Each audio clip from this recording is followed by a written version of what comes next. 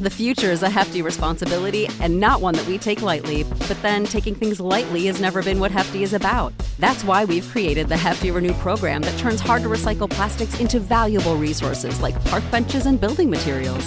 To participate, simply fill up an orange Hefty Renew bag with accepted items, tie it up, and drop it in with your regular recycling. That's it. It's that easy. It's time to rethink recycling with Renew. Particular valued resources may vary by geography. More info available at heftyrenew.com. When you need mealtime inspiration, it's worth shopping Kroger, where you'll find over 30,000 mouth-watering choices that excite your inner foodie. And no matter what tasty choice you make, you'll enjoy our everyday low prices, plus extra ways to save, like digital coupons worth over $600 each week. You can also save up to $1 off per gallon at the pump with fuel points. More savings and more inspiring flavors make shopping Kroger worth it every time. Kroger, fresh for everyone. Fuel restrictions apply. What's up, all? Aaron, but not that Aaron, here to tell you about SIFPOP Writers Room. For the past several years, there have been a growing amount of writers for SIFPOP.com providing best-ever challenges, movie reviews, themes, legacies, connections, and so much more. SIFPOP Writers Room is where that all comes together, giving a voice to those words that you read. And on the show, every week is excellent, getting to chat such a wide variety of movies with a wide variety of movie lovers, and I'm really having a lot of fun with the show, and I just think that you would too. So check out SIFPOP Writers Room wherever you listen to your podcast, and we'll see you over there. Just remember to knock first. Live from a bunker in the heart of the Ozarks, a podcast that rode a Rancor into work today. It's Sif Pop. Welcome to Sif Pop Weekly, streaming live most Saturday mornings or Friday evenings, or available to download later in your podcast feed, unless, of course, you're a patron. Patrons get perks! Patrons get those perks. My Rancor's in the shop. I'm your host, Aaron Dicer, and the only man I know who can grow better facial hair than Hercule Poirot, it's Andrew Armsby, ladies and gentlemen. Ahoy! And each week we'll chat about movies, TV, and whatever else from the pop culture universe is on our minds. And please welcome our guest this week. She calls every movie a murderer. It's a problem. It's Alice! Welcome. G'day. Woo! How's life down under, Alice? How's stuff in Australia? It's so hot down here. It's your summer. It is our summer, and as we know, it's infamous for being always really hot in summer. But it's cooling down. We're only in the 90s today, so all right. I'll take that. Now, do you Australians use Fahrenheit? That's what I was going to ask. Did you convert it for us? Did you convert it for us? No, I have to convert it because I don't even know if I'm saying the right one. It's like 30-something degrees here, but for you, that's like freezing cold. So it is just below zero. I was going to say it's probably 32, about 32 in both places right now. It's 32 here and 32 there. It's actually it's a brisk 50 right now here. Yeah, it's not too cold. No. Meanwhile, if it's 50 degrees, if it's 50 degrees over here, we're all like about to die of heat stroke. So I assume in Australia, and I don't know if it's the same for coastal regions, but I assume it's always a dry heat. Like, it's always dry. Is there really humidity? Incorrect. It's really? Like, first of all, I think pretty much everyone lives on the coast because you can't really live in the middle of Australia because it's like just it's desert. death. So it's death. Well, if you live in, if you can Google it, but people who do live in the center, they live in like holes in the ground that they've like built into nice houses. But so everyone's on the coast. But no, because I live in Melbourne and it's famous for having 4 seasons in a day, and so the humidity. So we'll have intense hail and rain while it's also like 35 degrees, which is like 90 something. And so the Missouri of Australia. Yes. Yeah, pretty Works much. Really well. Pretty much. Well, we know you came here to hear the weather report from our various locations, so we'll just keep talking about that instead of pop culture. I bet Alice could be a great weather woman. I bet she already has the hand gestures. She could do the the presentation. We got just need a green screen. Cold front moving in. Yeah. I know. Oh, why didn't I think about that? I'll go back to school. There you go. You should. No, let's get into talking about the movies for this week. We will, of course, do the reviews, Death on the Nile, And then also Book of Boba Fett. We're going to do a season review, season 1 of Book of Boba Fett. We've got a best ever challenge on the best ever Kenneth Branagh movies as an actor, not a director, as an actor. Yeah. And then, of course, we'll do some buried treasure as well. Let's kick it off by talking about Death on the Nile. Ladies and gentlemen, please welcome the newlyweds, Mr. and Mrs. Simon Doyle. You must meet Hercule Poirot. My congratulations, madame. Merci. Well, he's only the greatest detective alive. I suspect you invited me for reasons other than the fun. You had something to hide. We have the Karnak all to ourselves, a chef and enough champagne to fill the Nile. Should have hidden it, Belgian sleuth Hercule Poirot's Egyptian vacation aboard a glamorous river steamer turns into a terrifying search for a murderer when a picture-perfect couple's idyllic honeymoon is tragically cut short. Nice big cast on this one, as murder mysteries often have. Gal Gadot, Armie Hammer, Letitia Wright, of course, Kenneth Branagh as Hercule Poirot, and many, many others stepping in there as well. I think probably should mention at least Annette Bening, who is in the movie, and even Russell Brand, who apparently is supposed to be in this movie. Although I'm not sure. Couldn't find him. I'm not sure if that actually happened. What did you guys think? Did you like it, love it, dislike it, hate it, or it was just okay? Death on the Nile. Andrew, why don't you kick us off? I liked it. Solid, straight down the middle, liked it.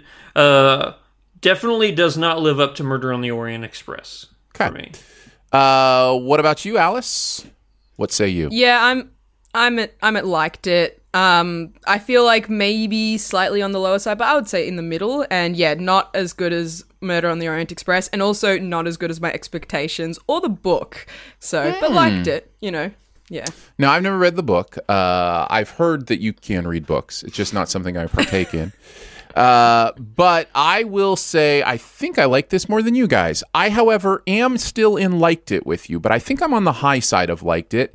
And I do think Murder on the Orient Express is a better movie, but I don't think it's by a wide margin. I really don't. I really had a good time with this movie. I'm wondering if the continuous postponement of this movie had any effect on my enjoyment of it. Like, sure. So this is what they kept postponing for, I know a lot of it wasn't, their fault, with the pandemic and everything, but like it got postponed and postponed. I think this was supposed to come out in 2019, wasn't it? Mm-hmm.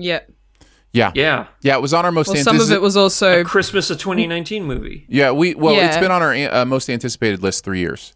So seriously, we talked about it on anticipated 2019, anticipated 2020, 2021, and 2022. So actually, I think it was 2020 when it was scheduled for. But yeah. But then it was also postponed due to a main actor no longer being a good guy. Sure, yeah. We're not going to go into that here. That's not what we do, number one. And number two, I don't want to talk about that. So yeah. But that was another reason. I think it was like postponed because of the pandemic, and then they had to wait like another 6 months or something because of that while they sorted their own internal stuff out. But definitely waited a little bit. I reckon that Kenneth's just been sitting there with the like file, just like, it's coming. Anytime, guys. One day. Anytime. I'll just watch it at home. Yep.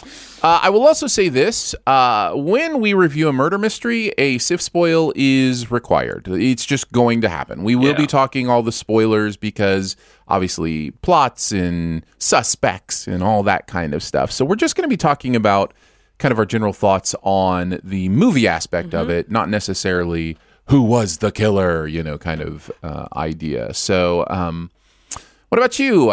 Oh, no, we already did all our liked it, loved it, didn't we? We all liked it. I guess I liked it most, so I can keep talking. I think this movie's gorgeous. I'll just start there. I really enjoyed just looking at this movie. There's a real beautiful eye for how to capture this area. There's a little bit of CG-ness to some of the landscapes. Like, I see it a little bit, but I still mostly don't care because I'm having a really good time looking at the beauty. I also really enjoy several of these performances. Emma McKee is astonishing in this movie. Just astonishing. I thought she is doing some emotional work that is really driving the movie, in my opinion. Kenneth Branagh is also doing a little bit more than in the first one, I think, and I think that's purposeful. I think he wants the character to be a little more than just the caricature, and so he's trying to deepen that character and give it some pathos. And some of that works. Most of that works for me. Some of it doesn't. But I think he's a really gifted actor.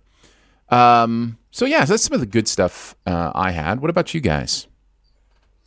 I really like the cast in this as well. Some people that I thought were going to be more braggadocious or, flamboyant were some of the most self-controlled and subtle performances there were. Russell Brand. I was going to say, talk about Russell Brand without talking about Russell Brand. Exactly, that is him, yeah. But it serves the role well. I think that if you're going to show that you have acting range, subtlety is something that a lot of people overlook. Mm-hmm. They think, okay, so I got to be really funny or really sad, really intense. Subtlety is one of those very overlooked categories of being a well-rounded actor. So Russell, you did it, and I really enjoyed your character. Again, Poirot is the one, Kenneth Branagh is the one who's chewing scenery in this movie. He is there to serve this way too big of a cast. And I know that's not his fault. If all the people are from Agatha Christie's book, then he can't control that. But, right. Yeah. What about you, Alice? What are some thoughts?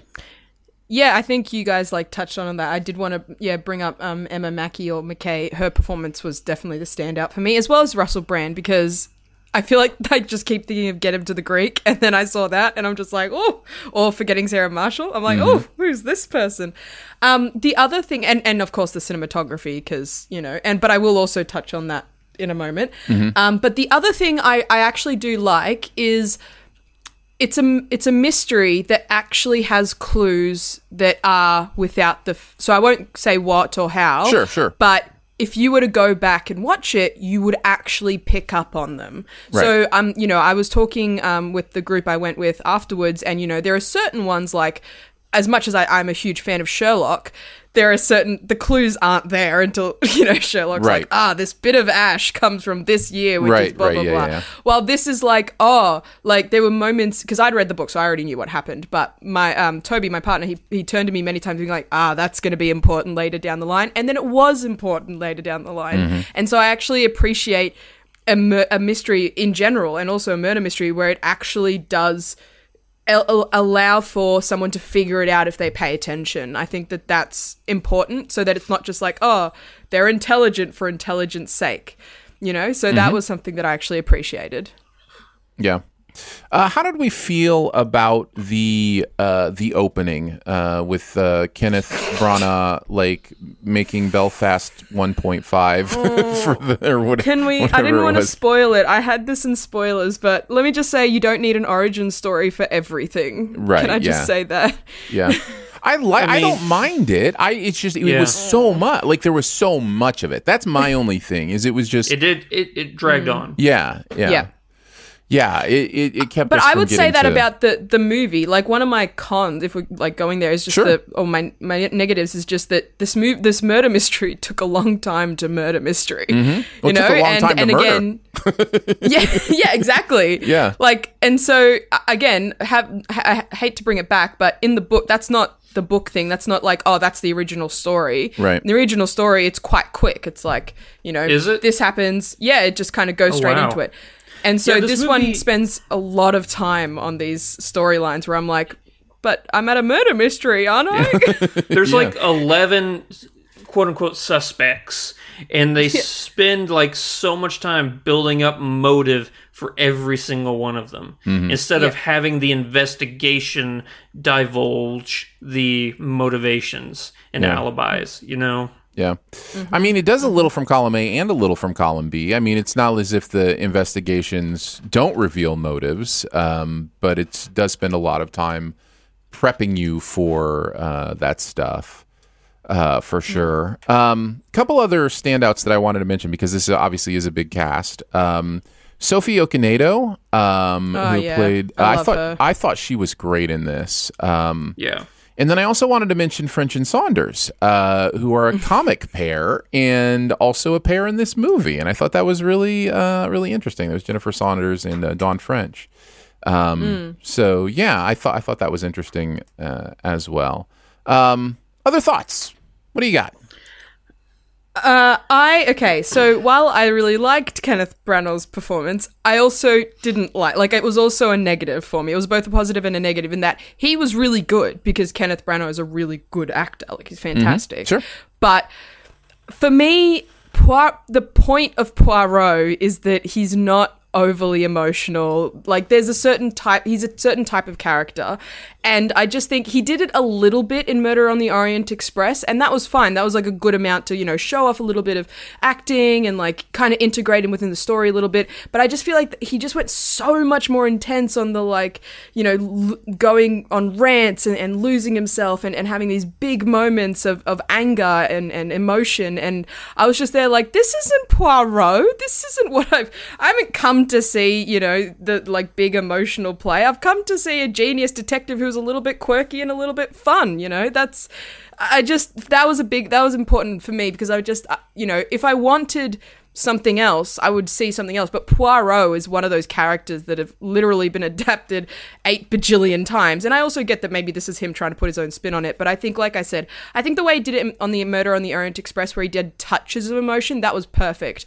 But I think he inserted himself into the conflict almost too much and then reacted to it too much. And I was just like, I don't know how I feel about this. I kind of disagree with that.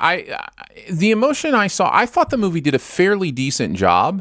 And as much as I think that first part went on too long, it definitely gives us a little bit of grounding foundation for why he is who he is now. And then I think the movie gave us good reasons for why he became something else. Like, I think the movie, unless I'm misremembering the order of events, I do think for the most part, most of what you see in that emotional aspect of him happens in a place in the movie that makes sense to me. It makes a little bit of sense to me. I think the movie at least gave it a good effort to make that, emotional journey make sense. But I might be missing some of that. That's all right. You could be wrong. It's fine. It happens every once in a while. It's all right. There's certain elements that I will mention in spoilers. There you go. There's reasons for that. Absolutely. But yeah, absolutely. That was a thing. Can I also say, in terms of performances, sure. Armie Hammer's accent was just, let's not just cast a British actor. I'm just like... I thought he was supposed to be American. No, there's too many British actors playing Americans. Honestly, I thought he was supposed to be like just a well-spoken American. I think, isn't that the case? Was he supposed to be British? Mm-hmm. Oh, okay. Well, there you go. Because he kind of had the same, like, he carried himself very much like a Winklevi, and I use Winklevi in the plural, yes. In the plural. Yeah. Yes. Andrew, did you have anything else? No, I think, and I don't want it to come across as like I didn't enjoy the movie. I did, but it was kind of a very, paint by numbers is not the right word. Not the right word. But by the end of it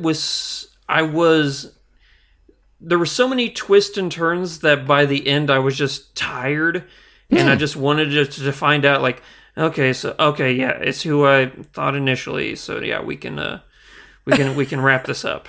Without giving anything away, how did you guys feel about the resolution? I guess I should start with you, Alice, since you've read the book. Is it the same as the book, or did they switch it up a little bit? Or yeah, I guess that's kind of spoilery. The murderer. I guess that's kind of spoilery. Murderer, yeah. No. I will say the murderer. I'll just say that was accurate. That is what it was in the book. I mean, if you've read the book, then you shouldn't be worried about spoilers because you've read the book. See, I don't know. I don't know how that, as an illiterate person, I don't know how that necessarily works with these movies. I didn't know if they would change up the actual murderer or those kind of things. I think with this, like with murder mysteries, I'd imagine that it's more like you can change things within it, but the end result kind of has to stay the same because that's, the point. Like, I mean, Murder on the Orient Express is the same, where it's like the point is that result. Conclusion. And so, right. Got it. Yeah, and so that's the same with this one. The result was the same. The way in which it's revealed has obviously similarities, but again, I will say it ties into that emotionalness a little bit more than it does in the book. Okay. So it's more about that like emotional reveal rather than just like, I figured it out sort of thing. I'll say this. Andrew gives politics thumbs. Politics. Yes. Yeah. The reason why I think Murder on the Orient Express, the film, works better than this is because... Can we spoil Murder on the Orient Express? That is fine with me. I mean, it's 3 years old or more. Yeah, everybody, if you don't want it skipped, then just move ahead. And it's not even a reveal of who done it; it's who it was done to. Yeah. The thing with Johnny Depp's character is he was really. They didn't spend any backstory on him or time for us getting to know him, He was revealed as one of the players, like any of these people could be the one to die, and then who's left over. It was very cluish, And I'm saying all these things knowing that Agatha Christie is one of the founders of this genre. So whenever I make comparisons like to Clue or to like any other, I know that that's, flipped on its own head. Right. So like, but like, I like the fact that in Murder on the Orient Express, it was very much of, so this one guy who we didn't even get to spend that much time knowing is the one whose murder we have to solve now. And then you get to know his backstory, and then you get to find out all the things about him. Sure. Whereas in this movie, one of the very prominent people that we're spending so much time getting to know is the one who is murdered. And then you just get more exposition on top of afterwards. And I'm like, all the things that you're repeating right now have already been established, therefore you could have foregone them in the beginning. Yeah. And I'm not saying the movie needed to be I'm not saying the movie needed to be shorter, but it did. But what I am saying is the movie needed to be shorter. Yes. Yeah, exactly. And can I just say to the people in the comments who are saying, "Oh, it sometimes changes," as soon as the movie starts to get into the story, you know that they haven't changed the ending if you've read the book. So this wasn't like a massive spoiler that I have confirmed. Just so you know, as soon as the characters are presented, you're just like, "Oh, okay, they've kept that the same." They've kept the overall. Plot. Yep. I would just say that. I think this movie is clunky. I think what we're getting at is there is some clunkiness to how it is spending so much time doing the things it thinks it needs to do, and getting to the places it needs to get. It's just a little bit clunky. Yep. But we need to reiterate, I would recommend this movie. It's fun. Yeah, totally. Yeah. And that's, I was going to finish with this positive for me. I actually really like the murder mystery part. And of course, we won't spoil this until the spoilers, but I really like where it goes. I kind of like the themes that are presented with it. I genuinely like it. So I wanted to mention that as well. It is a good murder mystery. Sometimes it's just fun to watch a murder mystery. You know, it doesn't have to be perfect. Yeah. So if you're into whodunits, this is definitely worth watching. Yep, totally. Any final things? No post-credit scene. That is true. That is true. All right. Well, there you go. That is Death on the Nile. It is available in theaters. Let's move on to a television show. Look at this. We're going to review some I don't know TV. what that is. Let's talk a little bit about the Book of Boba Fett. You were all once captains under Jabba the Hutt. I'm here to make a proposal that's mutually beneficial. Why speak of conflict when cooperation can make us all rich. What prevents us all from killing you and taking what we want? On the sands of Tatooine, bounty hunter Boba Fett and mercenary Fennec Shand navigate the galaxy's underworld and fight for Jabba the Hutt's old territory. This is a spin-off of The Mandalorian and is on Disney Plus. I believe 7 episodes. 7 episodes. 7 episodes. I think we've all seen all 7. And because of that, I will say this, and we've said this when we reviewed television before, there will not be a Sif spoil on this. We will spoil this show from beginning to end in the review. It's really the only way we found that we have something to talk about when we review seasons of TV. If you do not want to hear about the Book of Boba Fett with some of the things that happen and some of the spoilers, and there are some doozies, then we would encourage you to fast forward to the next segment because when we review TV, we do spoil things. Let's start here. Did you like it, love it, dislike it, hate it, or it was just okay? Alice, kick us off this time. What did you think? I really, really liked it. Okay. Strong like. Andrew? Yeah, I think I will go with high side of liked it. Close to really liked it, but just high side of liked it.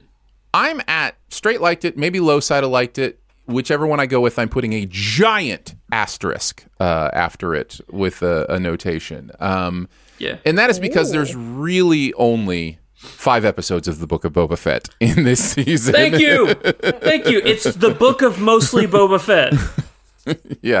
Yeah, that is the main thing. I don't understand. I've never seen anything like this.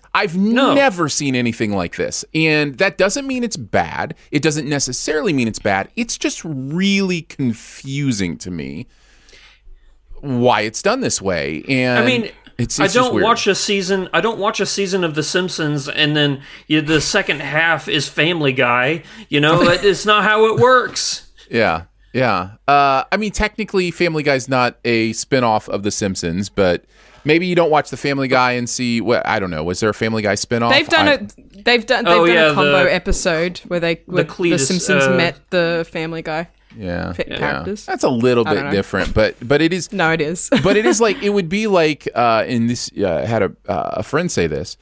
It would be like you're watching Frasier, and all of a sudden there's a couple episodes of Cheers, but with nobody from Frasier in them. Yeah, and it's just like, what is going on here? Like, Norm! What is this? Now, having said that, I think they're the best 2 episodes of the season. So, like, it's like, how? What does that say about? What does that say about the other 5? Disagree. What's that? Disagree about the best episodes of the season. Andrew, what did you say? I said, what does that say about the other 5 episodes? So, do you agree that those 2 are the best of the season? Here's the thing. Yes, because Mandalorian has had 2 full seasons now to establish an emotional driving force for these characters. So whenever we go back to it, it feels comfortable. This was Boba Fett's season. This was supposed to set in stone an emotional arc for this character. And whenever you abandon that emotional arc, it feels like you don't think that there was enough of this character to portray a story or to tell a really good story. Since we like to try to start positive, Alice, I would like you to tell me about the other episodes you enjoyed, because I really didn't care much for the actual Book of Boba Fett, but I really liked the 2 episodes of The Mandalorian. But go ahead and tell us about what you liked about Book of Boba Fett. Okay, well, don't get me wrong. I loved those 2 episodes. Like, Baby Yoda's the greatest thing in the entire world. So, of course. But I personally got the most affected by, I think, is it episode 3, the one where we really, really get to hone in on the Tusken Raider lore. Mm-hmm. And I know that some people haven't been on it, but like the fact that they took what were essentially sand terrorists who got a little bit of development in Mandalorian, and then we really learnt about their lore. We learnt about characters that you literally never see their face, but you feel for them. You know the differences in their personalities. And when, okay, we can do spoilers, right? So sure. When they all get massacred, it is heartbreaking. I was so affected by that entire storyline. I thought it was so powerful. And I also think it explains why Boba Fett goes from, enough for why he goes from merciless mercenary into someone who cares when we see him in Mandalorian. Because I think that was something people were like, wasn't he meant to be just like a badass who's never cared that much? And it's like, oh, he learnt to have feelings.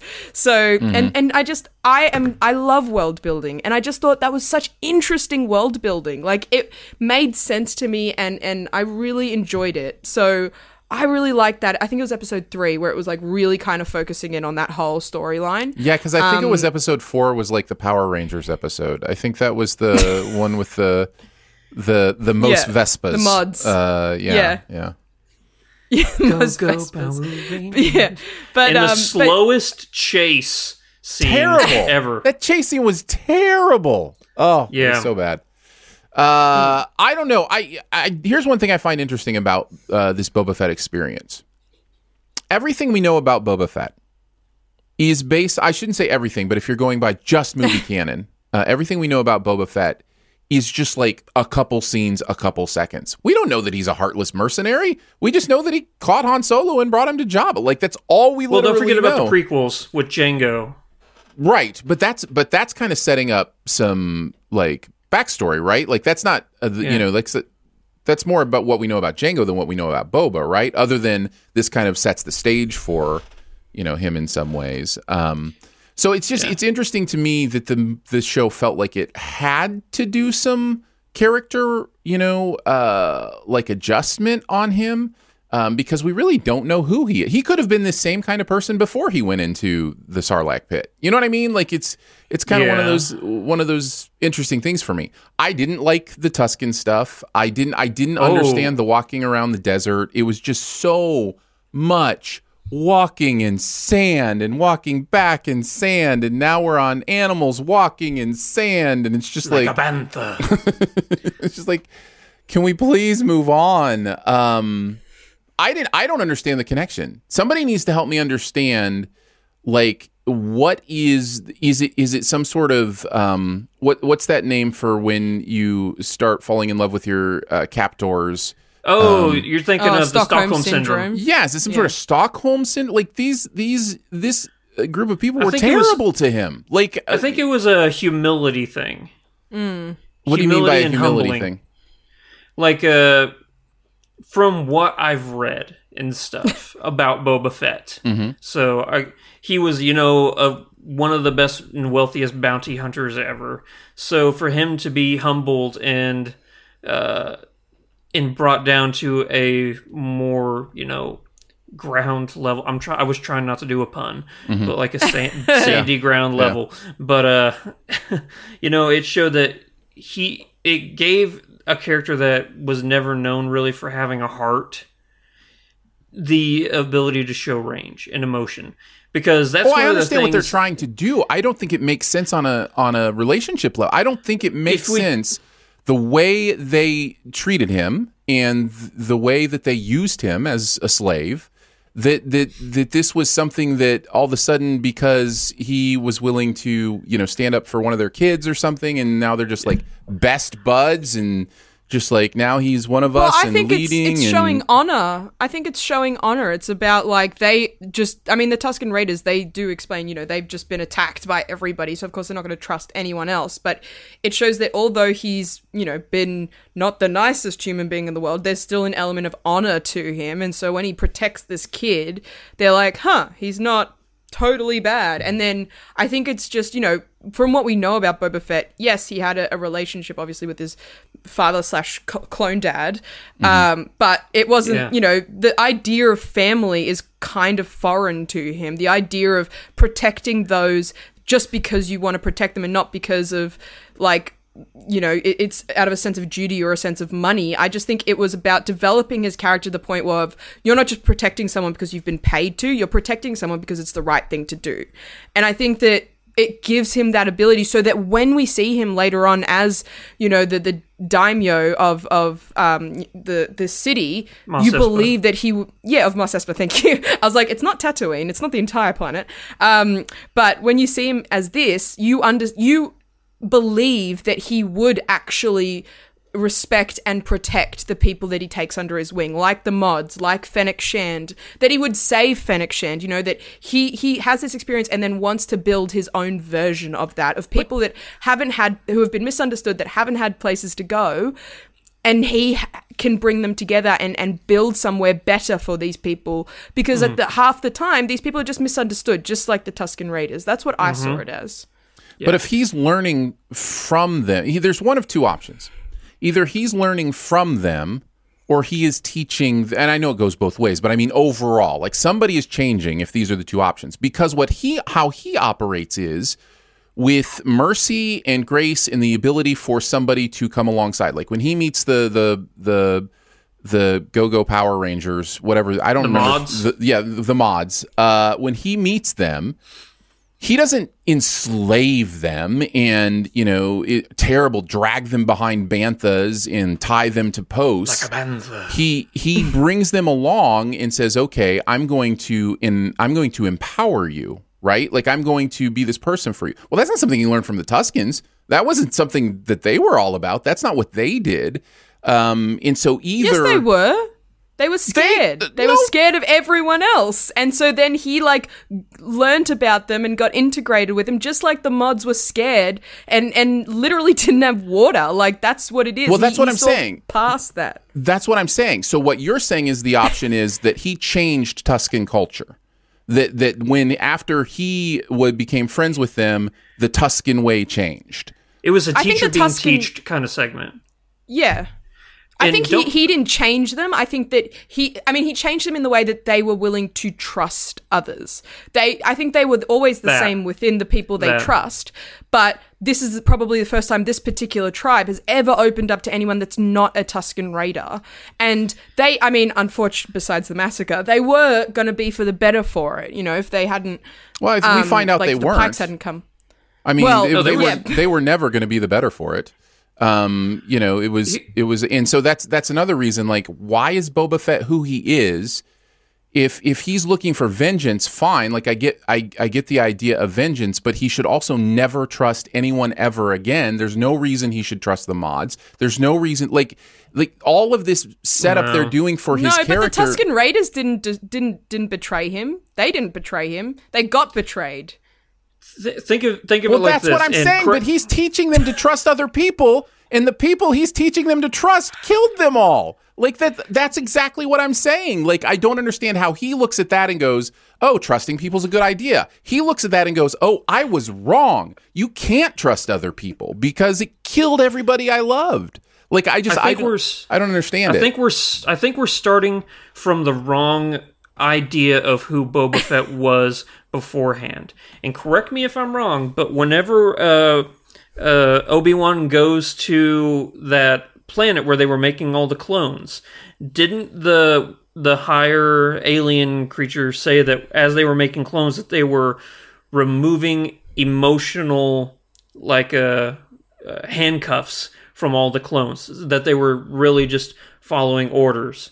And that Boba was one of those clones, obviously, but he had like heightened senses and stuff like that. And there's some of that stuff in Clone Wars and in what's the animated Rebels? one? No, the new animated one. Bad Batch? Yeah, Bad Batch. There's some of that stuff in Bad Batch too, yeah. Yeah, well, what I'm getting at is if he is one of these beings, and I know there's going to be, if I'm wrong, then there's somebody in the chat who will correct me, because that's what it's for. And I want to be right.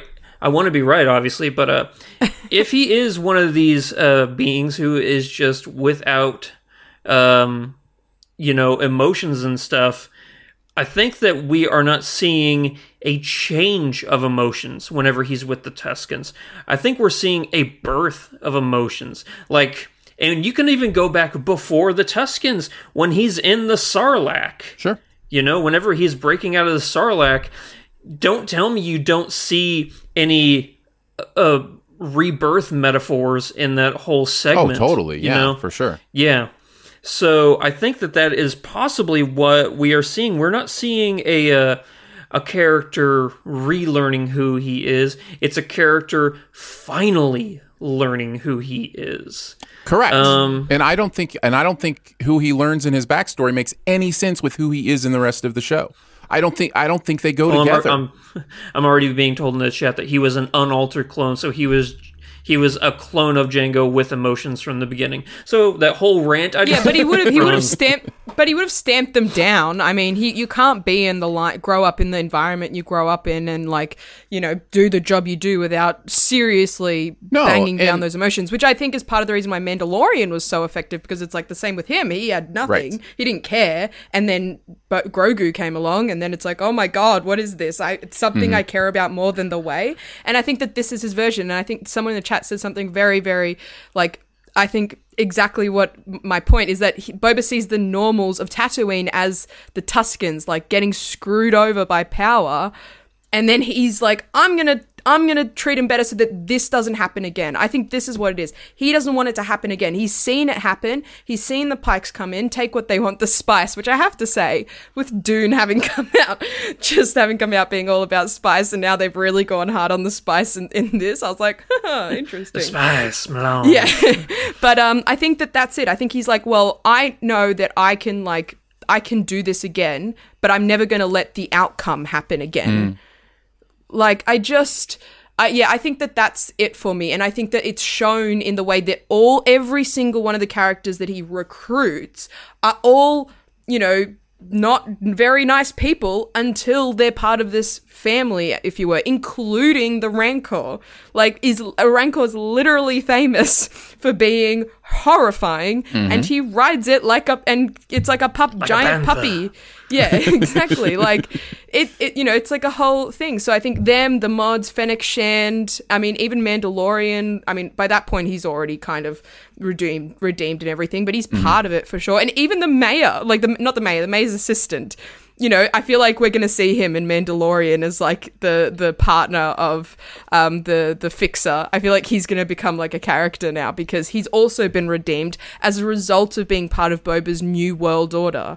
And so I think that's what it is. He's seen the cracks, and he wants to pave them over, because no one ever did that for him. Well, I don't want to belabor on this. We've got so much more to talk about. I think this is just something we'll disagree on. I will say the other aspect of this, the other reason I don't like all the flashbacks is because they do take time away from our ability to actually get invested in what's going on modern Tatooine, and I felt like that stuff felt really underdeveloped because of that. I understand what the show is trying to do, and I actually think it's admirable. And in the first 15 minutes of this show are dialogue free. I love that kind of stuff, like the escape from the Sarlacc, all that kind of stuff. I was definitely in. So I was hoping against hope we would see him escaping the Sarlacc, because that's one of the biggest talked about off-screen moments in Star Wars, and we finally get to see it, and it was really cool. And I was oh, what's he gonna look like? When he's being digested and he's just all melted and stuff. Yeah. So really, the point of the show, if you're looking at modern Tatooine, is Boba finds his cadre, right? That's the point. Boba is finding his team. His team is gonna, make the final stand. Yes, his family, whatever. And there's something they never mentioned.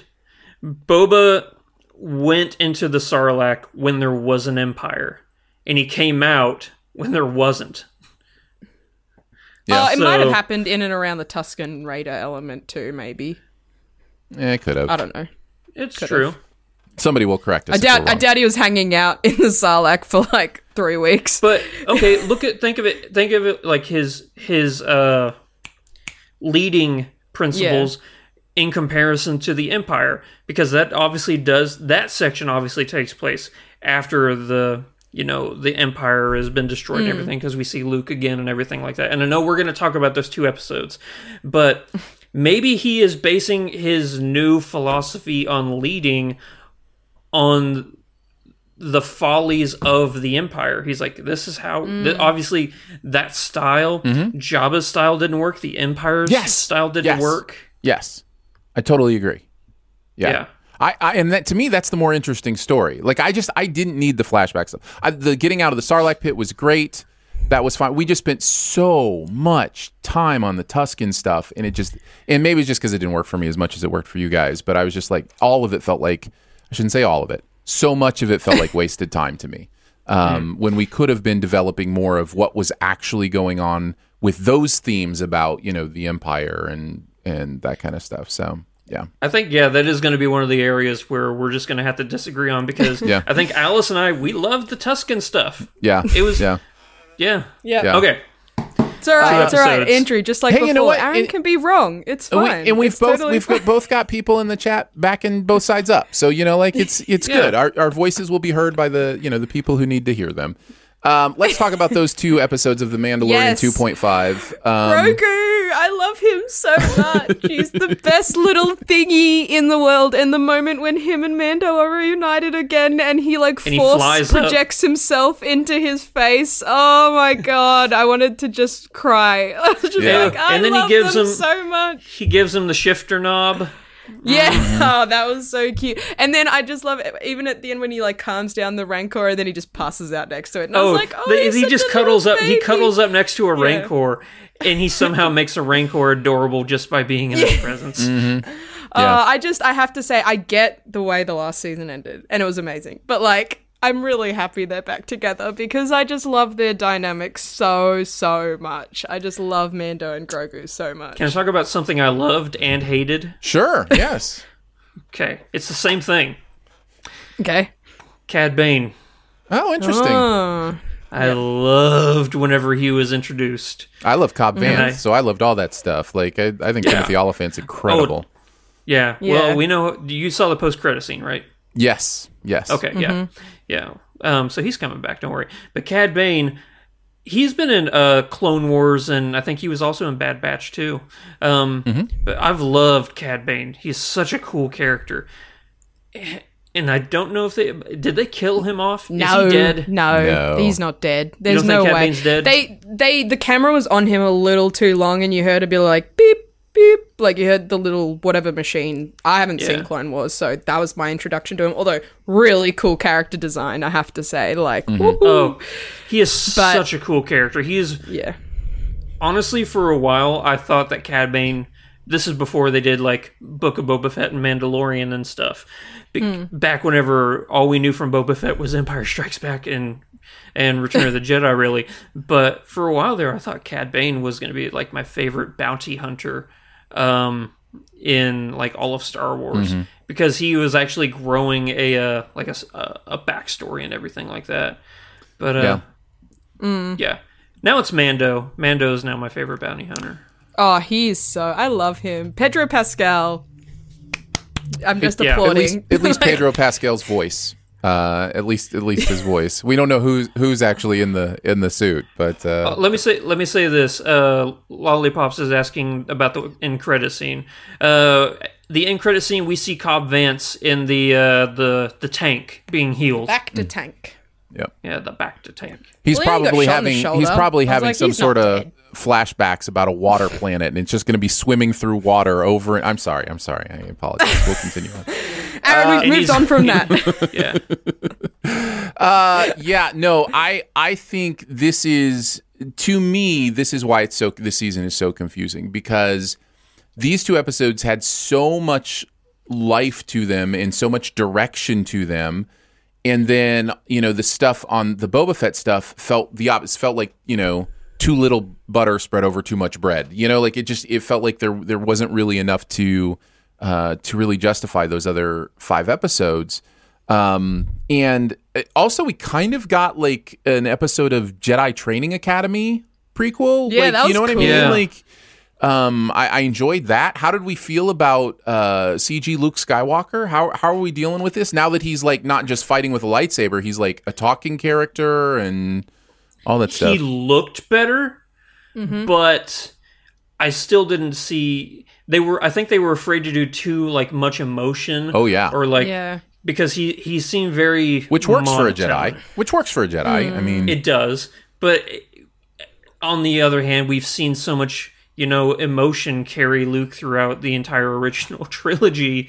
So seeing an expressionless, I don't want to say deadpan because that's the wrong word, but a deadpan-ish, persona. And the reason why they're doing it like that is the limitations of the visual effects technology. It's not for the character's benefit, and that kind of takes you out of the show a little bit. And the limitations of we're dealing with a couple things here. We're dealing first of all with it just slipped my mind. What's it called when you face replace? There's a name for that. Deepfake. Deepfake. Yeah, we're dealing with the deepfake face replacement thing, right? Which is incredible how close we are getting with that stuff. And then you're also dealing with deepfake audio, right? You're dealing with like that voice is young Mark Hamill. No, it's young Mark. I say old Mark Hamill the old movies. But, So both those technologies are really, really close, but I think they know they're not where it can just be a full, quicker, kind of thing. And I think for the most part, it really works. And beyond that, to me, it is this is a crucial moment in pop culture construction because I think we will look back at this Luke Skywalker character in The Mandalorian and Book of Boba Fett, and it will be seen as the precursor to what movies and television will become 30 years from now, or 20 years from now, or however long it takes to perfect the technology. Any actor of any age, of any time, can be cast in any movie. And aren't they doing a James Dean movie this year? Yeah. We are at the turning point. We are absolutely 100% at the turning point. You are experiencing history right now. I don't think a lot of people realize when they watch that scene that there's more to it than, oh, cool, look, they kind of brought Luke Skywalker back. No. You are experiencing the future of filmmaking right now. I think the actors and actresses are going to have to sign posthumous licenses. They already are. Yeah. They already are. Rights. Yeah.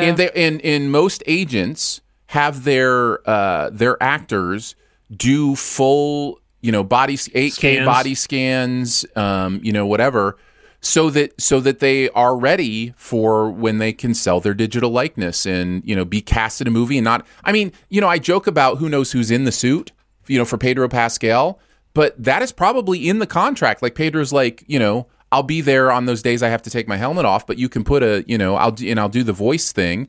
But you can put somebody else in the suit. You know what I mean? Like, and that'll be the same for digital. Use my digital thing and pay me this much, as opposed to paying me to be there, which is going to cost you a lot more. It is the future of where we're heading, like it or not. And I think there are some cool things about it, but there are also some things, that you feel are lost, right? You feel like there's a loss of something tangential when we head that direction. But I watched that and I was like, oh, this is it. This is. Pay attention. This is the future, and I found it pretty amazing. And we haven't mentioned Ahsoka. Ahsoka shows up. Like everybody is showing up in this thing. Instead of this being a season of setting a foundation for a new story arc, it ended up being this culmination of loose hanging threads from other shows. Like, oh, the thing that we didn't cover, here, real quick, we'll take care of that. It's disappointing in the sense that I wanted a Book of Boba Fett show, and I got Book of 5/7 Boba Fett. Yeah. But I would, on this, I think it's very purposeful that they've called it the Book of Boba Fett, because it did to me make sense as a novella where it's like, I've been reading the series of Mandalorian and now this companion novel has come out and it's about Boba Fett, and most of it is, but obviously it's the companion series to this other bigger series. I want to know what's happened with this.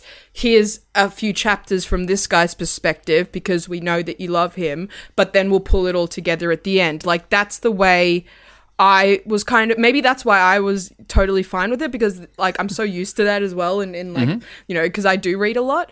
But on that, something that I will actually say is that with the whole Jedi thing, there were elements where I was like, how is this going to work based on what we know from the sequels? You know what I mean? So I felt like Grogu had to pick Mandalorian because otherwise he dies, right? Like, isn't that... we all knew what was going down. Yeah, absolutely. So, and then, also Mandalorian, like the TV show Mandalorian dies without Grogu. Like, they need him in that show. Exactly. Well, there's that. But then also, I think it's really interesting that the reason why Grogu goes back to Mando is because of the emotion thing.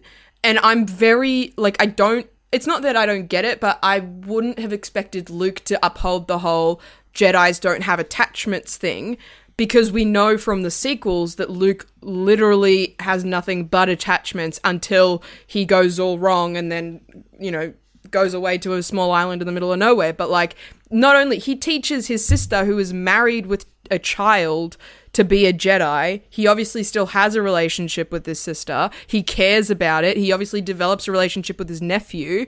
So this whole Jedis don't have attachments is like, I didn't see that as being part of Luke's teaching philosophy, because I would have thought that, I apologize if you can hear my dogs. But yeah, I would have thought that his experience fighting the Empire would have made him less attuned to that whole experience of being a Jedi. Like, isn't that part of the reason why the Jedi Order fell in the first place? I thought that was interesting that I think that's where we're headed. I think we're headed to Jedi 2.0, whatever that looks like post-Rey or whatever, where Jedi 2.0 is understanding how to incorporate the balance of attachments in those kind of things with the Force. And I think what we're setting up for is for Luke to learn that. Right now, he's in a stage where he's trying to honor what was taught to him. It's really fresh for him, what Yoda taught him, you know?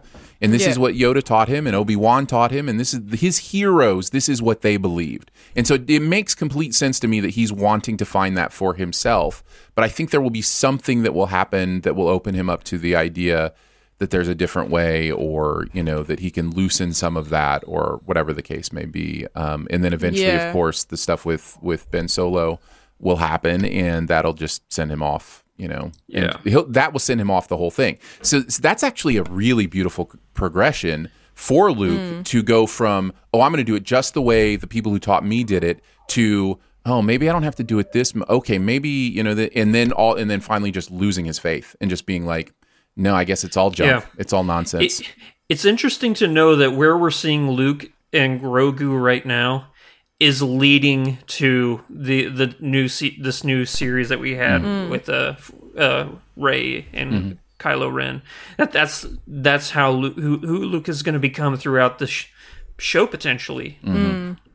Yeah, I wonder if we're going to get our first instance of a Grey Jedi. Fingers crossed. I think so. What if Grogu becomes a Grey Jedi? That's what I'm thinking. And I'm also wondering, like, how are they going to explain, while the end of the world was happening, Mando and Grogu were off having tea on another galaxy. Like, I just think that's a bit of a prequel-itis thing where it's like, okay, but what happened there? Like, they would have been alive. Grogu definitely would have been alive. So there was that. But I would love, I was thinking in the sequels that Rey was going to become a Grey Jedi. So I would really, really love it if they actually finally did that, because I think that's such a fascinating story that they haven't explored yet. Like, I just think that that's so interesting. And this would be a great sort of progression. I do have to say as well, as much as I love Grogu, and I love Grogu, I wonder how long they're going to keep him as a baby, and when he's going to finally start to, like, forever, right? He'll be a baby for a very long time. Yeah, he'll be a baby for hundreds of years. Yeah. So I think guess we'll never hear him talk. And I'm all for it. Yeah, he's basically a 3-year-old, right? Like, it feels like somewhere in that 3 to 4, like, you can communicate, but you're still not really talking, you know. I guess lots of babies are talking by 3, just not really clearly, but yeah. This is going to sound he's awful. Walking. I don't want Grogu to ever learn words. Yeah. I don't want Grogu to ever learn words. I just want him to keep going. I just want to know if the Yoda thing's just a Yoda thing or if it's a species thing. Well, you know what's interesting? Yeah, I'm just now thinking about this, and we probably do need to finish up our conversation on the show. But I am just thinking that aging and maturity is about learning, and learning shouldn't be about lifespan. Learning should be about moments. So he genuinely should be learning to walk and talk and those kind of things at the same pace as any other creature. It's just that the lifespan is different. So I don't know about like adolescence and that kind of stuff. But as far as like actually just learning how to talk, why wouldn't he learn at the same speed how to speak? That's a moment by moment thing. Anyway, that thought just kind of hit me. So species stubbornment. Sure. Whatever the case, whatever. Well, we know he can do the one-legged like pose thing, and he can do flips, but he can't talk. Right, but he can't talk. Okay, all right, fair enough. I love when Luke though is like, yes, Yoda, he was like you, and he spoke in riddles, and I was like, I don't know if those were riddles. He just didn't speak his words in the right order. It was just different syntax. That's all that was. Yeah, I don't know if that's a riddle, Luke, but okay. All right, let's finish this up with literally one more thing. You get one more thing to talk about with this show. Andrew, do you have one thing to talk about? Yeah, I just learned 8D8, who was the servant droid at a Jabba's palace, is Matt Berry, who plays Laszlo in What We Do in the Shadows. You stole my one more thing. Oh, did I really? Yeah. That's insane. I got so excited because I love Matt Berry. I watch everything Matt Berry is in. He's one of my favorite actors. Mm-hmm. And so when it's really funny because he's got this new show called Toast of Tinseltown, which if you haven't seen it, it's great. He plays an actor in LA, and the whole series arc has him being like, I'm going to be in the new Star Wars film. And then everyone's like, yeah, sure. Like that's the response to all of them. And then when I was watching this and I was like, oh, it's Matt Berry. Anyway, I'll jump off your one more thing. Yeah, I was very excited by that. And not the same football Matt Berry. I don't even know that football Matt Berry. So you're okay. That is not something I understand. But I'm sure there are many members of our audience who caught that reference for sure. My one last thing is we have gotten through this entire conversation about Book of Boba Fett and somehow not spent any time on Fennec Shand. So that will be my one one last thing is just saying how much I love that character, how much I love Ming-Na Wen. Yeah, Ming-Na Wen, and just so excited to see her. I think her character they end her in a really interesting place, going full murderer, or assassin. Let's say full assassin at the end. It's clear she disagrees with Boba Fett. I think she gives life to this show. I think without her, it would have seemed really, really dull. So yeah, I wanted to mention Ming-Na Wen and her incredible work in this show. And yes, so we know there's a lot we missed. It was 7 full episodes, but we got to move on at some point. So let's do that. Before we do, though, just a reminder that you can be a member of SifPop at Patreon. Patreon.com/SifPop is where you would go to do that. We do a bonus podcast for our members, a bonus ad-free podcast for our members at certain levels. And this week we talked about the Oscar nominations. So if you're curious what we thought about the Oscar noms, you can check that out as a SiftPop member, and that is at patreon.com/SiftPop. The future is a hefty responsibility and not one that we take lightly, but then taking things lightly has never been what Hefty is about. That's why we've created the Hefty Renew program that turns hard-to-recycle plastics into valuable resources like park benches and building materials. To participate, simply fill up an orange Hefty Renew bag with accepted items, tie it up, and drop it in with your regular recycling. That's it. It's that easy. It's time to rethink recycling with Renew. Particular valued resources may vary by geography. More info available at heftyrenew.com. These days, work is in trouble. We've outsourced most of our manufacturing to other countries, and with that, we sent away good jobs and our capability to make things. American Giant is a clothing company that's pushing back against this tide.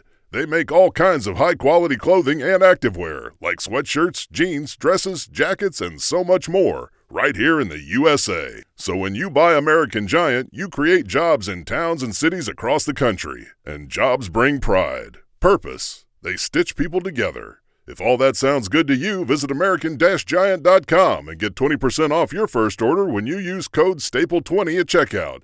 That's 20% off your first order at American-Giant.com with promo code STAPLE20. All right, let's move on to the best ever challenge. We are doing best ever Kenneth Branagh movies, and these are ones he's acted in, not directed. Really only a handful of movies, so there will be certainly some repeats here. He's been around for a long time to only have done less than 10 movies or whatever it is, or at least well-known. A lot of Shakespeare. A lot of Shakespeare, and certainly understandable. We'll go number 5 to number 1. Trump rules, of course, apply. There'll probably be a lot of trumping in this one. I'll kick us off. My number 5 is Murder on the Orient Express. Me too! Trump. Well, Andrew's going to trump us both. Andrew, what is your number 5? The Road to El Dorado. Oh, interesting. Honorable mentions. Nice. Talk about it. Nice. This. I don't think this is a Disney animated film. No, I think this is DreamWorks, is it right? DreamWorks? I think so. Mm-hmm. Yeah.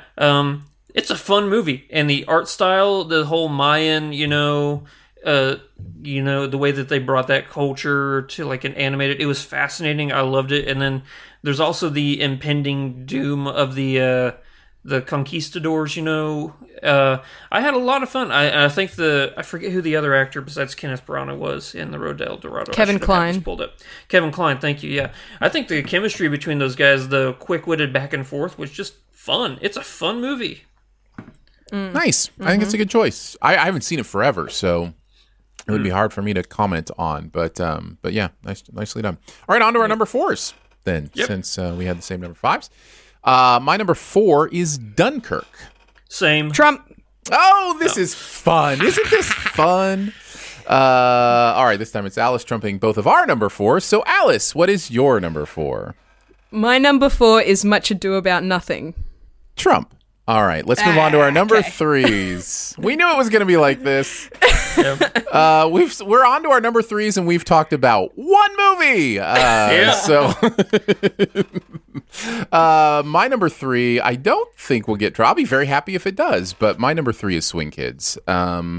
I absolutely love this movie, legendarily so. I'm surprised you didn't have it higher. I'm not gonna lie. No, listen, I'll be honest about this. It's certainly not better than some other of his movies, but he's actually not even credited in this movie, which is interesting. And I think we've talked about that before.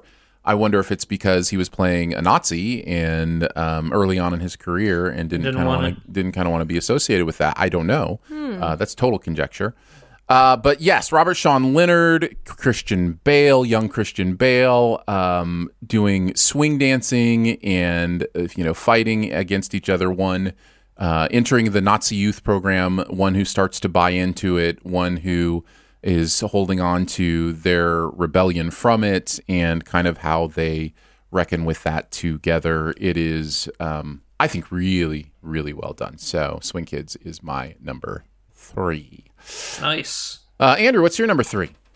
This is where I have Murder on the Orient Express. All right. So Allison and I had it at number 5, and you had it at number 3. What do you think? I was expecting, another whodunit murder mystery sort of thing, but I was not ready for the visual beauty of the movie. How each train car had its own personality. Kind of like, but not tonally the same as Snowpiercer, how like every new set piece, felt like a fresh new thing, because we go back and forth between these train cars. I think the acting is great. It's just a beautiful movie, and it is my favorite Agatha Christie murder. Yeah, and it's the only one I've read. So, Alice, any thoughts? Oh, I mean, yeah, it's just such a classic murder mystery. I love it so much. It's, you know what, this movie's just really fun to watch, ironically, because it's about murder, but you just want to sit down, watch a cool murder, see the detective figure it out. Plus I do love the quirkiness of how the way that he really showcases Poirot's like little idiosyncrasies. I think Kenneth Branagh, he's having so much fun. You can just tell he's having so much fun. Plus you want to talk about a stacked cast, like oh my goodness, every single member of the cast is someone interesting. So yeah, I think it's something, you know, I'll revisit it now and again when I'm like, oh, you know what, it's been enough time so that I will want to revisit this mystery for sure. Yeah, you guys pretty much said everything I would want to say. It's just it's a beautiful, spectacular movie. Check it out if you haven't. Certainly applies, considering we're talking about the second in the series today. And I didn't mention, but I'll mention it here since we're talking about Murder on the Orient Express. I'll watch Kenneth Branagh play Hercule Poirot as many times as he wants to. I think it's really fun. Yeah. And there's some really fun moments. I mentioned, I alluded to, I should say at least, the it's a real problem moment, which was one of my favorite laughs of the movie when someone says, you tell everybody they're a murderer or whatever, or accuse everyone of being a murderer. He says, yes, it's a real problem. Okay. It's a problem. All right, let's move on to, let's see. Alice's number 3. This is where I have Dunkirk. Oh. Okay. Nice. So Andrew and I had it at number 4. Yes. You have it at number 3. So start us off. I like it slightly more. I just think, you know, Christopher Nolan and very much going on the shifting timeline 3 stories where it's like at the end you're like, oh, that's what's happening. Mm-hmm. I just think, and I mean, even down to the score where you don't realize, and I'm like, why am I so tense? And it's like, oh, there's been a ticking clock the entire time. Like, that's why I feel like I want to jump out of my skin from stress. And I just think obviously the performances are just amazing. The different stories are actually so captivating. Like every single one, I want to know more. You know, I think Tom Hardy is so like more easy to understand than in a lot of his normal roles in terms of the accent he's putting on. But also his storyline's really cool, and I just love the one with you know, the dad on the boat, and then, you know, the 2 sons, and it just all comes to this big swelling. Mark Rylance, thank you. Yes, where it's that big swelling, you know, rescue moment on Dunkirk is just so powerful.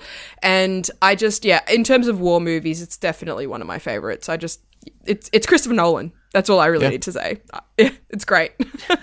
Aaron, how many times have you seen this movie now? I think just twice. I think I've only seen it the 2 times.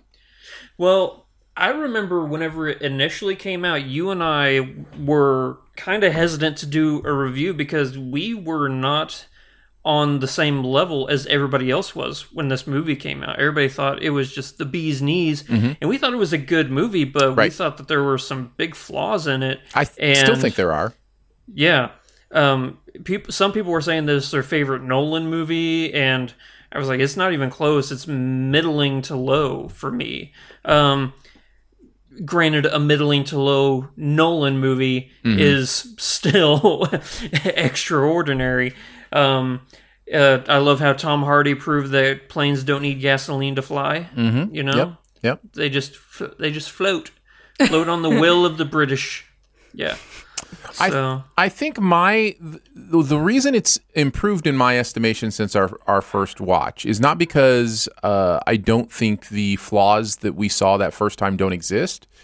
It's because they are flaws that exist for the most part, not all of them, but a lot of them, especially the major ones, are flaws that exist only for the first viewing, which is a really interesting thing that Nolan does. He does not seem concerned that his audience needs to understand what's going on the first time they watch his movie. Like he almost depends on rewatches to understand dialogue that is hard to understand because of sounds or whatever.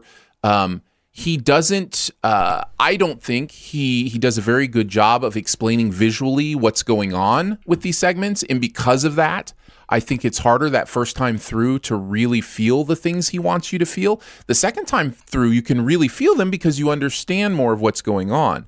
I really wish Christopher Nolan would do a better job of emphasizing the first time viewing experience. I because that's my favorite viewing experience of a movie. Generally, is the first time I see it, and I think that to me that's why that's so valuable. But not to everybody. In fact, probably not to most people. So, I think maybe he's onto something. Maybe he doesn't care. I'm fervently on the opposite end of that spectrum than you. That I love the way he makes the second viewing of his movies just as, if not more exciting. prime example has got to be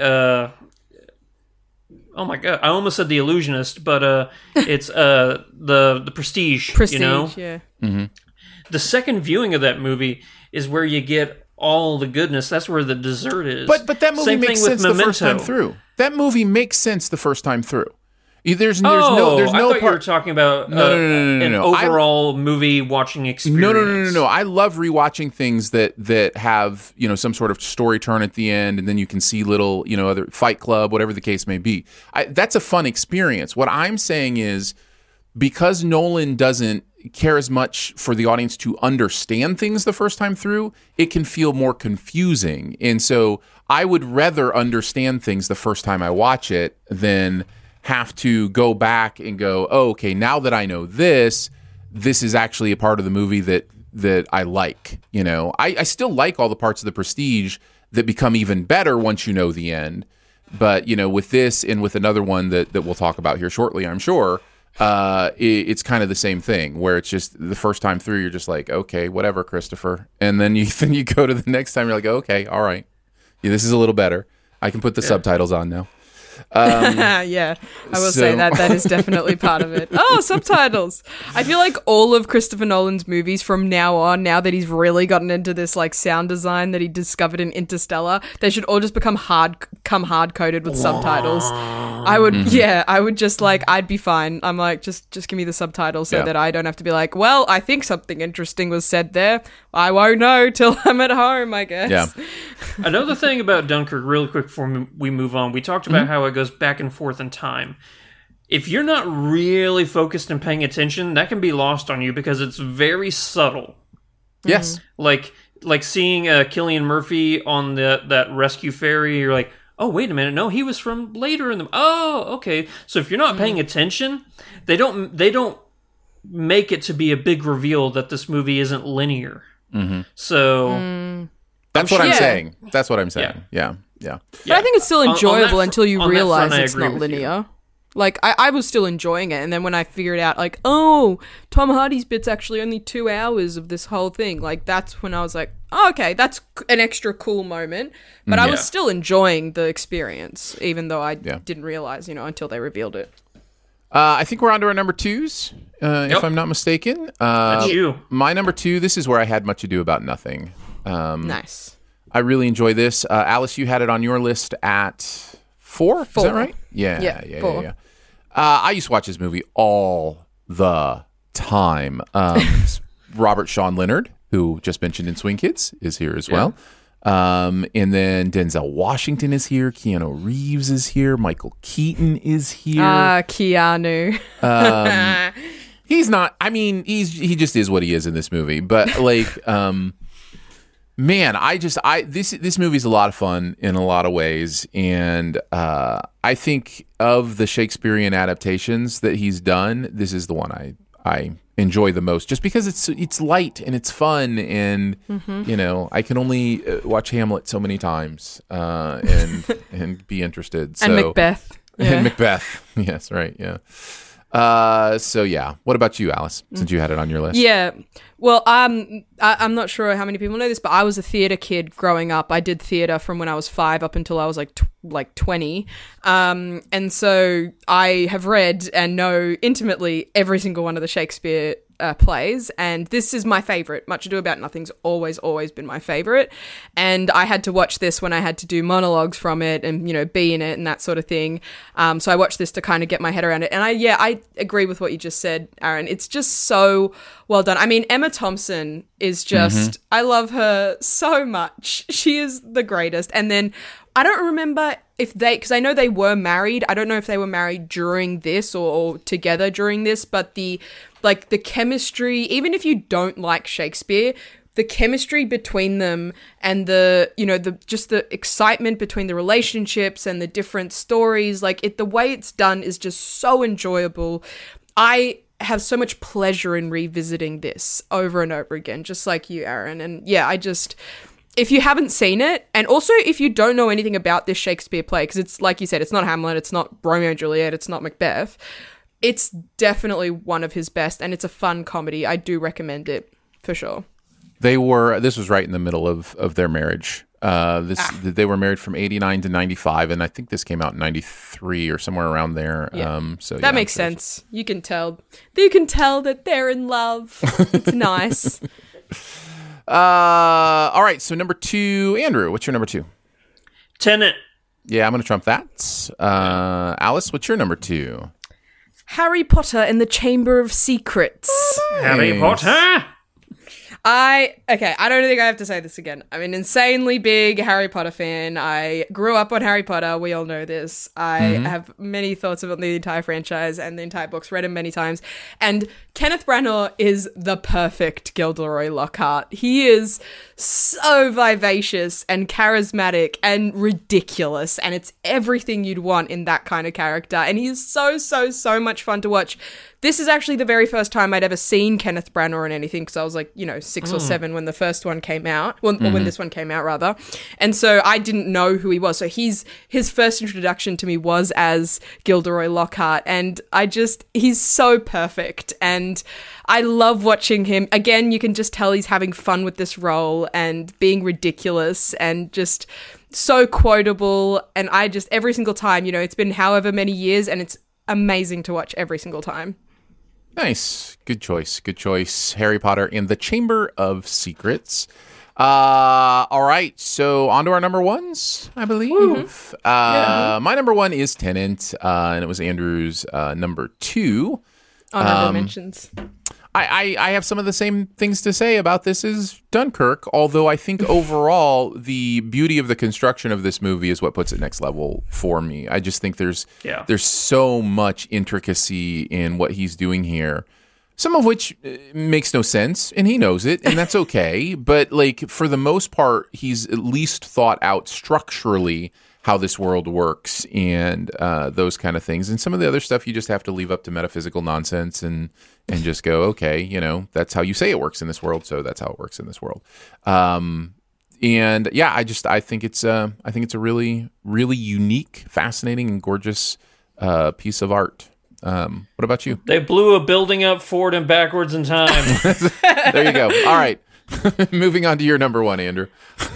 Wild Wild West. No. Nice. Oh my goodness. No. Infinity War. I'm cheating. Me too. Hey. You're both cheaters. It counts. Hey, no. He is credited, and that's more than I can say about Swing Kids. Right? Exactly. I know. I was going to say that. He is the Asgardian distress call. It counts. He's the very first voice you hear. It does count. Infinity War. It absolutely 100% counts. That is the spirit of the Best Ever Challenge. It absolutely counts. I just didn't think to put it on my list. I'm so glad it's not just me. I thought this was going to be a whole thing. You know what?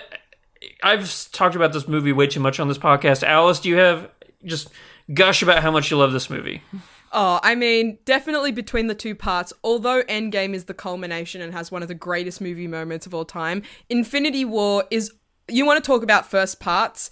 Alone, it's a perfect movie. I mean, we've all know this. It's Thanos' movie. He succeeds. The hero of the film succeeds. Just so happens that the hero is a really, really bad guy. And so everyone's on their A game. It was being in that cinema and seeing the credits roll with the final line just being Chris Evans as Steve Rogers being like, oh God. Yeah, just... Oh, yeah. And then everyone in the cinema, I think everyone was expecting like a woo at the end, just because it's a big sort of moment. But everyone, I remember it was packed, it was dead quiet. Silent. And then the credits being the ashes, just to really stab us in the gut. It was just, oh my goodness. In that moment when there was the Asgardian distress call, that was Kenneth Branagh, it was just so important to the movie. And whenever we're talking, you know what? It was because you know what it represents? It represents the futility of going against Thanos. That this race of literal superheroes had to send out a distress call into the ether. Nice, and it was important. And I actually remember when I first heard it, I'm like, I feel like that would be someone important. I kind of recognize that name, but then I never looked it up until now. Until now, vindication. But it's just, it's just so well done. The action scenes are powerful. The culmination of these $1 million casts, like multi-billion-dollar casts, coming together, meeting each other in ways that are realistic, but, you know, enough, because it's a superhero movie, guys, come on.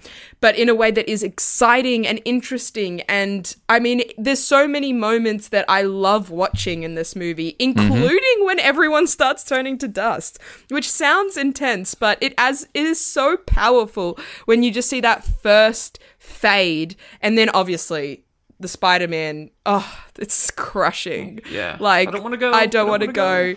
Oh my goodness. I'd imagine that, you know, any parent with a kid would just be like, oh gosh, what is happening right now? And then I just love it. None of my kids had super Spidey powers, so I don't know. So he doesn't care if they get dusted. Yeah, I don't know if I know the whole feeling of that. No, I just mean the fear of losing them and not being able to protect them. You know, I got to be honest with you. I got to be honest with you as the parent in the group. I will say no. It really doesn't impact, I don't think, parents that way. And I'll tell you why, because it is so out there and it's not real.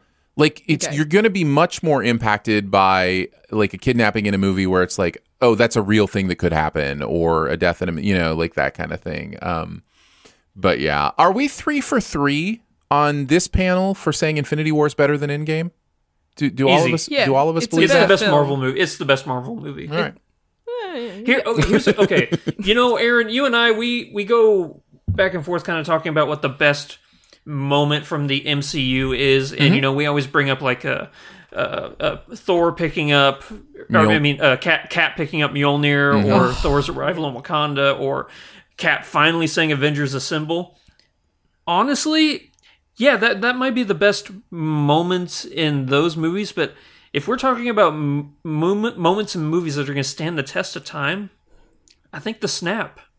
I think the snap will go down as like one of the most influential movie moments. Yeah. Not just you from never the MCU, think it's going to happen. You never think. You think maybe he'll get close to it, and then the second part will be like, oh, he almost achieves it, right? But it's like, no. I knew he was going to do it. I knew he was going to do it from the beginning of that comics. movie.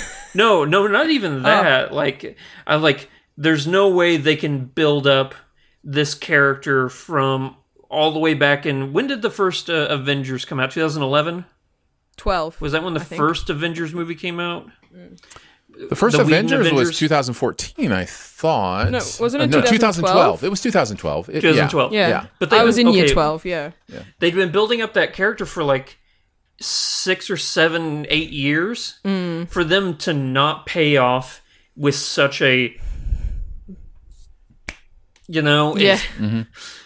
And I mean, it's from the moment at the start, like they kill Loki. Like, I mean, we all know now, but and Heimdall. At the time, and Heimdall, like and it's not like a movie superhero death. It's a crack, like a neck snap, which is it's such a violent way to kill someone. And seeing that and Heimdall, these characters who you always think have plot armor, you're just like, oh, this is what. You know, bringing it back to where Kenneth Branagh actually is. Well, one of those characters had plot armor out of Heimdall and Loki. Yeah, well, you know, and Heimdall has probably flashback plot armor. I mean, anyone magical kind of does. But at the time, you're like, oh, wait, no. That's Loki's, like, gone. Oh, my goodness. And that's the beginning. And then you got Avengers, Infinity War. And you're like, oh, okay. 2 hours in. 2 hours to go. Let's do this. It's just... Yeah, it's just so many. And then let's not forget just the action scenes, like the Doctor Strange fight, the anger I feel every single time that Star-Lord punches Thanos. Oh my goodness. You want to talk about most hated moment? You're just like, I will say of the 57 people on the Avengers Infinity War poster, I had forgotten that Kenneth Branagh was there in the background. So it's good to see. Good to see. He's standing right next to Thanos. Don't you see him right there? Yeah, right there. Just on his shoulder. He's 3/4 of the way of being dusted out of that poster. That's why you couldn't tell it was him. I have from the hips down. That's right. That's right. I have to mention Hamlet. It is a very good movie that Kenneth was in, as well as Dead Again. I wanted to mention that one too. He has a small part in that, but I think he directed that. So, So wanted to Mary mention Shelley's Frankenstein. Yeah, it's another one worth mentioning. Yeah. I also want to mention... It's the closest we can get to, like, I don't know if either of you have... I know Aaron doesn't know how to read, but Alice, have you ever read Mary Shelley's Frankenstein? Yeah, I have. It's the closest we've gotten. It's the closest we've gotten to a true adaptation of the book. Yeah. A true, and it's a great, like, he's so good in it. And again, I don't think we all need to, like, argue the fact that Kenneth Branagh is a fantastic actor. He knows what he's doing. He's classically trained, and you can see it. But the other movie I'd want to mention is Rabbit Proof Fence, if anybody's seen it.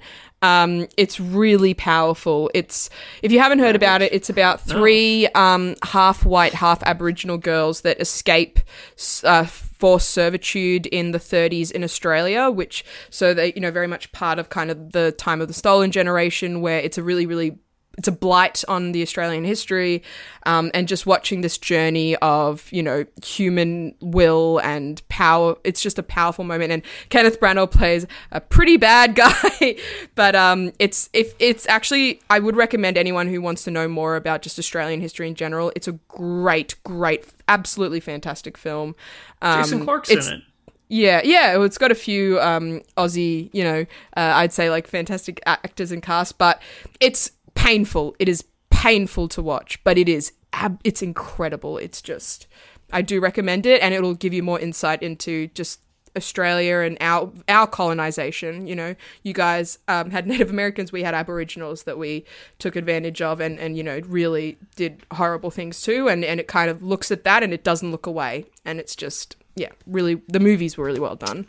Most areas have a history of doing terrible things to the native population. And my ancestors were Vikings. We did horrible things to everybody. I mean, ancient Rome. Yeah. All right. That will wrap it up for the BEC. Let's move on to our buried treasure. What's that one thing in any area of pop culture that you want to make sure people know about? Andrew, why don't you kick us off? What do you got? New Netflix show called Murderville. Yeah, I talked about this on last week's episode. Oh, you did? Dang, I can come up with something else. No, go ahead. Talk about it some more. Yeah. I want to hear what you thought. I really liked it. I mean, it's quick, it's fun. It's not the funniest show of all time, but you know what? You're going to smile the entire way through. Watching people like Conan O'Brien and Kumail Nanjiani, all these guys try and improv their way through a murder detective show is really fun. Everybody else in the show is scripted except for this trainee detective, and they're the ones that has to try and solve the case. It was a lot of fun. Whenever you watch a show where you can tell everybody who's making it is making it first and foremost for them to have fun, is infectious. You vicariously feel that sense of joy or nervousness or giddiness that they do whenever you know it's genuine. And whenever you have somebody improvising something, it's gonna be genuine, because they're pulling from their true emotions. I had a really good time. I watched it all in one day. It took like 2 or 3 hours, something like that, just to watch the whole season. I don't know if it deserves a second season or needs a second season, but it was fun. And I wish I would have listened to last week's show because I would have known that it was Aaron's. Yeah. I said a lot of the exact same things you said. We feel very similarly about this show. It's not the best thing ever, but the concept alone makes it a really fun curiosity. And there's nothing like it on TV. There's nothing like it on TV. Yeah. And the Sharon Stone episode was really funny. I thought they all were. Surprisingly enough, the Marshawn Lynch episode is. That had me rolling. It's so funny, and I really love the conceit, and they can do this forever, and I would have a fun time. I'm so glad there's so many murder mystery things. I know, me too. I want to say that I'm so glad about the revitalization of the Whodunit, because I personally really love those, like, Death in Paradise, those sort of procedural shows. It's just fun. I want to see people killed, and then I want to see a smart person solve it. Nice. Well, the thing with Murderville is that every episode is basically the same. It's the same formula where, they're introduced. then they got to do this interrogation, then they got to go undercover, then they got to, at the very end reveal. Like, it's the same paint by numbers every single episode, but for some reason it feels fresh every single time. It's because you have new people coming on. And I'm going to ask you, Aaron, how many times were you right that it was time that you got the right one every single time? Every time, yeah. I missed 2, I think. I think for me that was one of the things, and it's okay. It's totally okay. But I thought they really did lay the clues on pretty thick, and it's not. I don't think the point at the end of the day, and they can't really with these short episodes and kind of all the stuff they're trying to do, make it like a complicated whodunit, kind of thing. But they definitely lay clues out in the interviews that felt like clues to me, and then it was just like, oh, now I get to watch who's right-handed, and like it's so yeah. It was kind of one of those things. But so it did feel a bit. If that was your focus, which it was my primary like one of my primary focuses, then because I'm just that kind of person, I love solving things. Then yeah, I think it's out there for you. But if you're just having a fun time and laughing, and you get to the end and you're like, let me think about it. Like, yeah, it can be fun. So yeah. Yeah. It's good stuff. Murderville. I'm going to change my Aaron, what you got? I was originally going to talk about a movie that I rewatched recently called Saved! From 2004. Oh, yeah. Saved! And I guess I will just briefly say on that point, it didn't hold up as well as I wanted it to, but as a person of faith, I remember in 2004 watching this and going, this is the kind of thing we need to see, people who are believers, and go, okay, this is why people don't appreciate who we are and what we say, because we use the Bible as a weapon and all these kind of things. And it's really well done. Mandy Moore is great in it, and there's a lot of good stuff. But I wanted to instead point you in the direction of, I remembered while we were doing this, of a music video. It's like a year old. Listen, when you're talking music with me, it's going to be at least a year old. It takes me that long to catch up on stuff.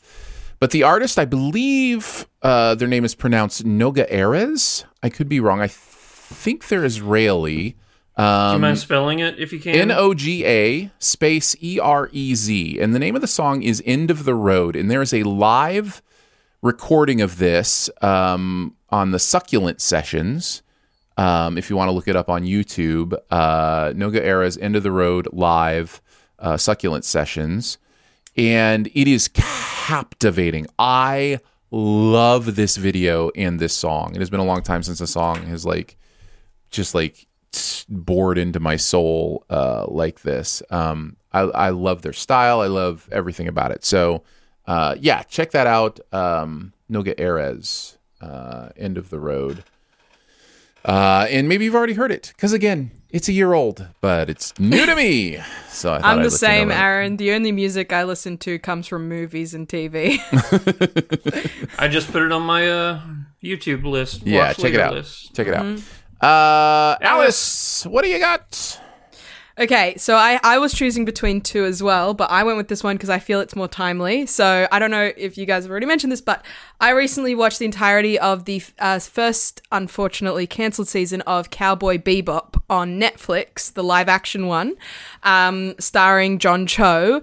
And I'd heard... It was really interesting. I'd heard a lot of mixed things, where some people who did watch the anime and didn't really, really loved it, and some people who did watch the anime and really didn't like it. And Netflix, just as it came out, it cancelled it. It did one of its classic Netflix cancels. And the thing is, I'd watched some of the original anime, but with anime, the design style is really, really big for me, and I didn't vibe with it. So I just went in going, I really love John Cho. I'll watch it.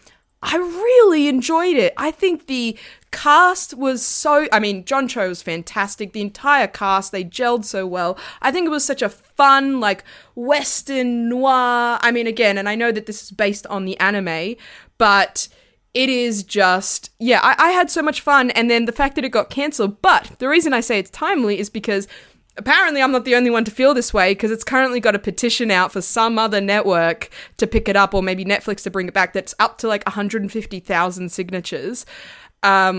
just because it's such a fun story about just, if you don't know what it's about, just this ship. It's basically Firefly. It's what Firefly's based on. It's Firefly. It's anime Firefly. Yeah, it's anime. It was originally billed as back in the day. Exactly. And so it's this ship Bebop, and it's this ragtag crew of bounty hunters, and every episode they're kind of like going after a bounty, but you're also learning about them and, their history and that sort of thing at the same time. And I really enjoyed it. I really recommend checking it out. Try at least 3 episodes. Do that classic sort of technique, because I didn't know if I was going to like it at all, and I ended up only like wanting to get through to the end of it. So yeah, nice. I do recommend it. A lot of people herald Cowboy Bebop as like the greatest anime ever, or one of the greatest animes ever. I'm not a fan. So whenever the show originally came out, I was like, I'm just going to pass on it. So see, I was the same. I watched the anime. I was like, it's fine. I really enjoyed this. Like, I really did. So I do recommend maybe checking out a couple episodes, because I think there's something about the way they've done it where it's slightly different. Like, I mean, as simple as in the original show, the characters are like in their 20s, while in this one, they're in their 40s. They've lived life. They actually have experience in life behind them, and it's more believable. That alone already makes it better. But yeah, just the cast, the way they've cast it, the way they directed it, the stylization of it is something I haven't seen this, you know what I mean? So I really, and it was really enjoyable to watch. So I do recommend it. Very nice. Okay. That is Cowboy Bebop on Netflix, Noga Eras on YouTube, and Murderville also on Netflix.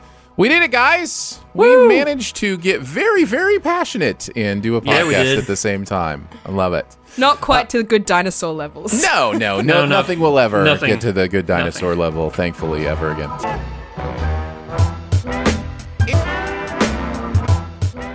Thank you so much for joining us today for Sif Pop. It is part of the Studio DNA Podcast Network. You can find out more about other shows on the network at studiodna.media or by searching Studio DNA in your podcast player. Huge thanks to you, Andrew, for hanging out again today. Well, thanks, buddy. Big thanks to producer Phil for producing the audio and video show. Let's rip. Thanks to Drew for the visuals for the show today. Yeah, buddy. And big thank you to Alice for coming by again. Always love having you on the show. Alice, where would you like to send people?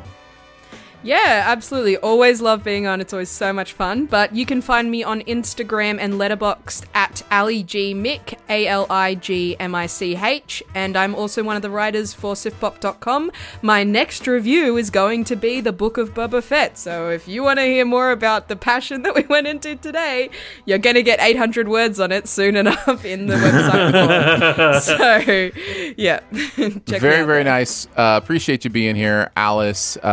And appreciate our Sif Pop members who, again, can listen to a bonus episode on our thoughts on the Oscar nominations this week. If you'd like to just find out what it means to be a Sif Pop member, just go to the Patreon and look around. It's patreon.com/SifPop. That's patreon.com/SifPop. Support starts at $3 a month, and you get access to all the bonus episodes, ad-free podcasts at different levels, monthly video hangout at a level, but you can check all that out at patreon.com/SifPop.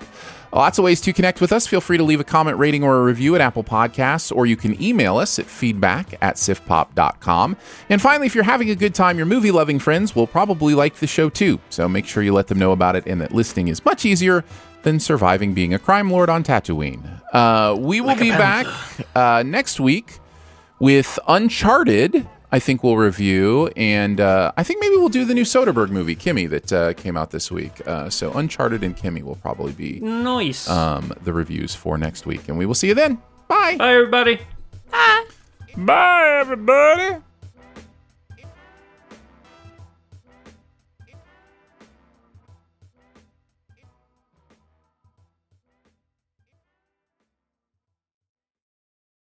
When you need mealtime inspiration, it's worth shopping Kroger, where you'll find over 30,000 mouth-watering choices that excite your inner foodie. And no matter what tasty choice you make, you'll enjoy our everyday low prices, plus extra ways to save, like digital coupons worth over $600 each week. You can also save up to $1 off per gallon at the pump with fuel points. More savings and more inspiring flavors make shopping Kroger worth it every time. Kroger, fresh for everyone. Fuel restrictions apply.